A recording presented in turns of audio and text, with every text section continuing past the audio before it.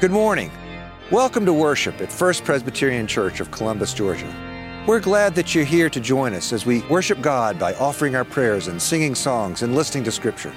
Please come in with us that we may worship God together.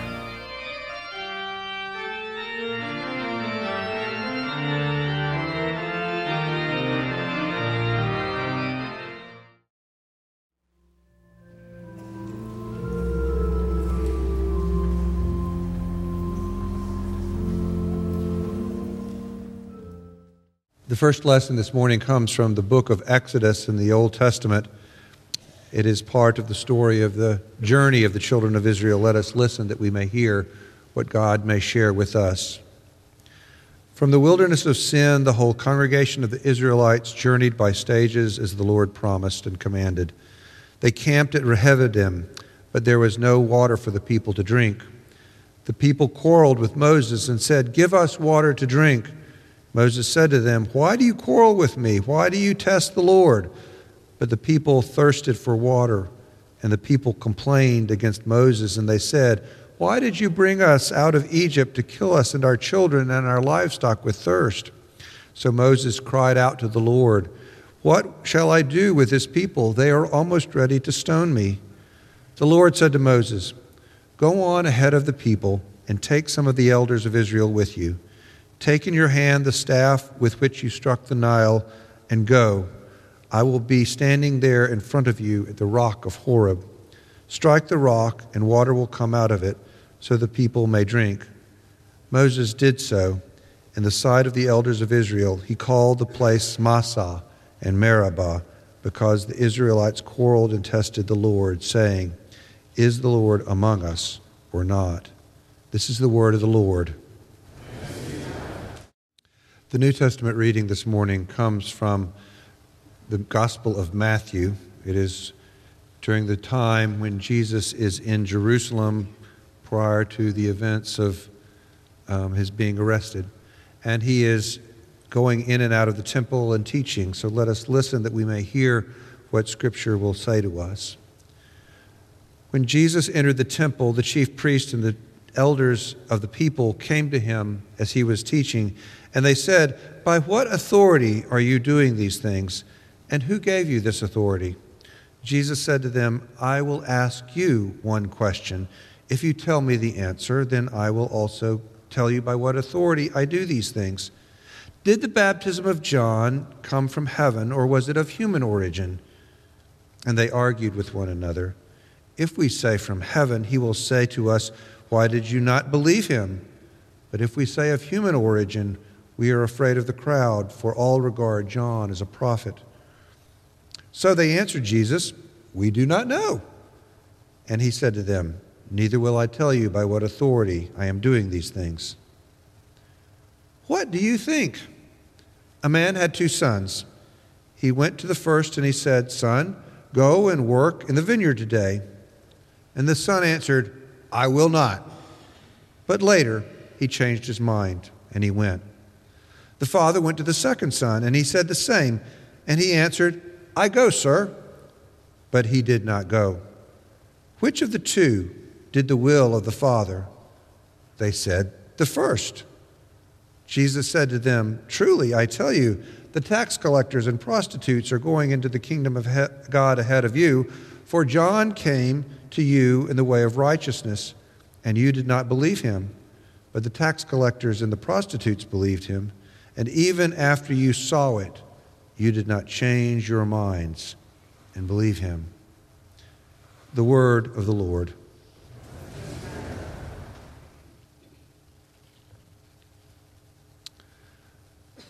A number of years ago, in the days before social media, I think there were some, I was involved in an email round robin. It originated with 3 friends of mine. We were all fraternity brothers in college, and we had all gone our different ways in different times and places.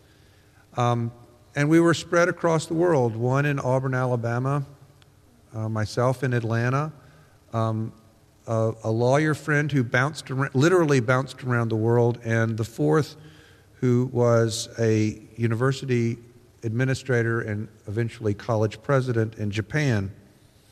And we added to this different people that we knew that might be good conversation partners. And we got up to about 12 or 15 or so in a manageable form. And somebody would put out a question or a statement or a situation or share a news story, and we would comment on it. Very kind of like what some of the social media became, but in a much more contained environment. I don't remember the issue that raised the response, but my friend in Japan one evening responded quite strongly to something that was said in one of these exchanges. As I said, I don't remember what it was, but I do remember that his response was strong, and it made me wonder what was going on with him. So I sent him an email just to him directly. And I said, what's going on? What's motivated this? Where is the spit and vinegar coming from? And he responded, it wasn't spit and vinegar, it was gin and tonic. Yeah, that happens sometimes, you know. We are surrounded by a lot of noise in our world today, just as we were in those days. And in some ways it's been amplified in not simply with the 24/7 news cycle, not simply with emails, social media, all sorts of other ways that come and join us. And sometimes we add other things to that mixture. We add alcohol, we add drugs, prescription drugs maybe, painkillers. Maybe we're feeling bad. Maybe our family situation is deteriorating. Maybe our work situation is uncertain. We don't know. Our economic prospects are challenged. Sometimes we're just sick and tired, just sick and tired. And when something comes along our way that rubs us wrong, we respond in quite outlandish and preposterous ways, or not. And sometimes we respond because we need to respond, and we need to ask questions. This week on Facebook, I had an incident that reminded me of this. I reposted a blog that was written by Derek. Derek is the husband of the pastor of one of the churches I used to serve. She came after I was the interim pastor there. And Derek is a blog writer, and his wife is the pastor. And that's what he does. And he writes blogs, and he writes materials of various sorts. And the title of the blog was quite intriguing, and I found it appealing. The title was, "If you are rude and hateful, you are not following Jesus." Yeah, you know, strong kind of message. He quoted from verses in the book of Hebrews, chapter 10, "Let us hold tightly to the hope that lives inside of us without wavering. Let us think of the ways to motivate one another to acts of love and good works. Let us remember that God can be trusted to keep God's promises." Good stuff. Good basic stuff. Hold on to hope. Don't waver, and motivate one another. Encourage one another. Share love and good works. Trust God. All those things are things that he was trying to say. And if you do those things, life is good. Another friend of mine, Mark, who is an interim pastor and who I met while working and serving in North Carolina, and with whom I have shared a number of occasions for continuing education and travel, he responded, "I choose to demur from the assertion, our faith is more than Southern manners. This perspective is limited and does not take into account the resistance to injustice and evil and the racial and ethnic personality differences among persons and groups." Yeah, there's a ring of truth to that. More than a ring. This led to a back and forth between Derek and Mark in the space that I had created. I think it is neat to be able to invite people who do not know each other to meet together. Have you done that? Have you ever done that at a party or some other social time, maybe a luncheon? You are privileged to serve and to invite people to come together who don't know each other, but they can use your entree as a way for conversation. And that's sort of what happened. The conversation really didn't get heated, but it got intense. And I think it was useful in that way. And I thought, as this was happening, I thought, wait a minute. The three of us, Derek and Mark and Joel, we're all men of a certain age. We're all Presbyterians. We're all white. We all have challenges in our life. We all have privileges in our life. There are things that distinguish us, but we have a lot of commonality as well. Mark is the kind of person, he's that kind of friend you have who wants to expand on everything. And you give him one sentence and he will give you a paragraph in return. And he does it really, really well. Derek was writing a blog. Now, the idea of a blog is to get a short piece of thought out there, shorter than even a lot of sermons, Maybe people should read more blogs than hear sermons. I don't know. I'm not encouraging that. But, the idea is it's supposed to be short and on point.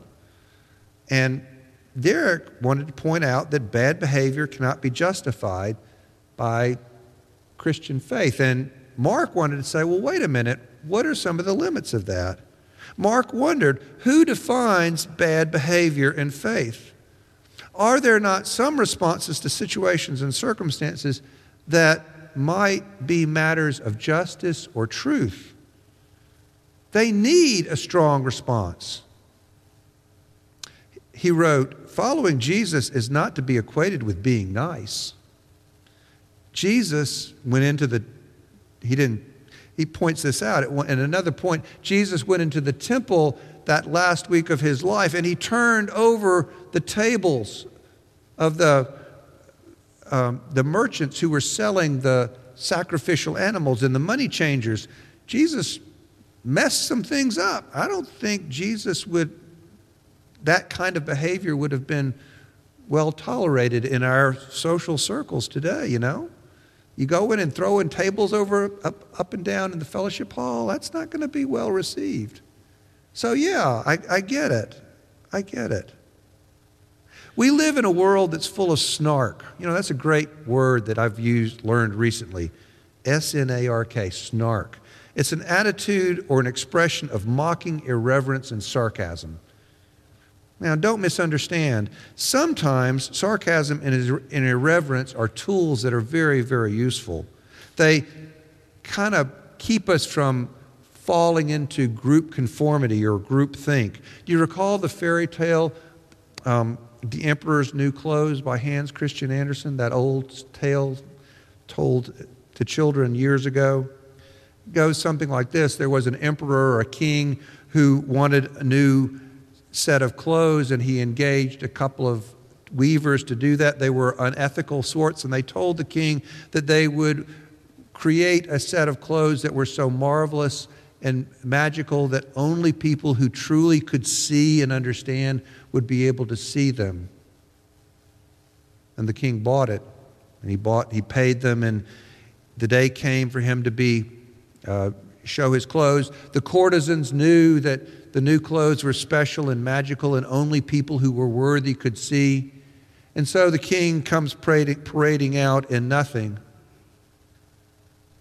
And the courtesans are sort of left a gap to know, oh my gosh, what do we do? Well, we know that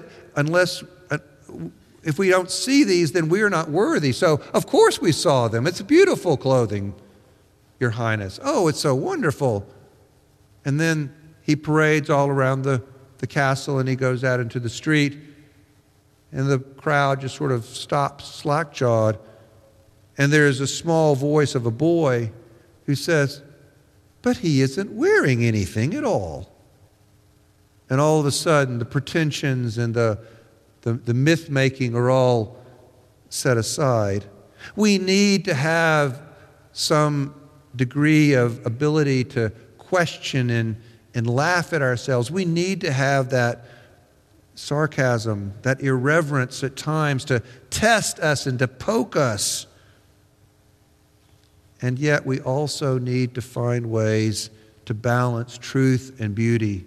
We need to find ways to listen to calls for justice and righteousness in a good way. And I think that's where the gospel story takes us.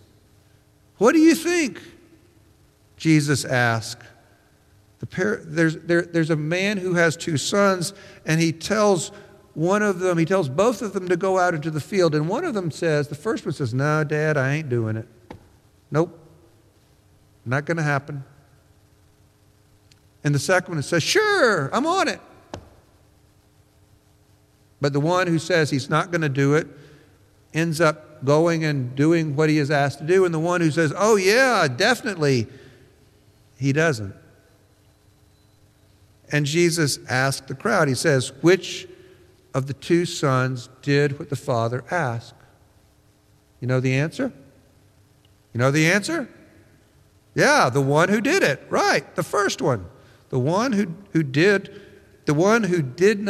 said he would not, but he did. He's the one who did what the Father asked. It's pretty simple, straightforward, kind of a universal ethical principle that makes sense in life. But it doesn't take a whole lot for us to come up with some reasons to try to let the second son out. Yeah, maybe that second son got caught in traffic. Or maybe his dog got sick and he had to take him to the vet. Or maybe he misplaced the instructions and they went into the trash shredder instead. I don't know. We can make up all sorts of reasons and excuses. We all do that. We blame. We say it's the weather. And a lot of times those excuses have some bearing on what happens. But it's kind of like my friend's gin and tonic, you know? Ultimately, it just comes back to some other reason. We may not be feeling well. Sometimes we just don't understand what the other person is saying. The challenge and the opportunity is for us to find our way forward. It's to find our way to be accountable to ourselves, to each other, and to the world. There are times when we are asked to do one thing and we do another thing. And sometimes when that happens, we are doing the right thing. And sometimes it is not. We live in a world where we need to do what is better.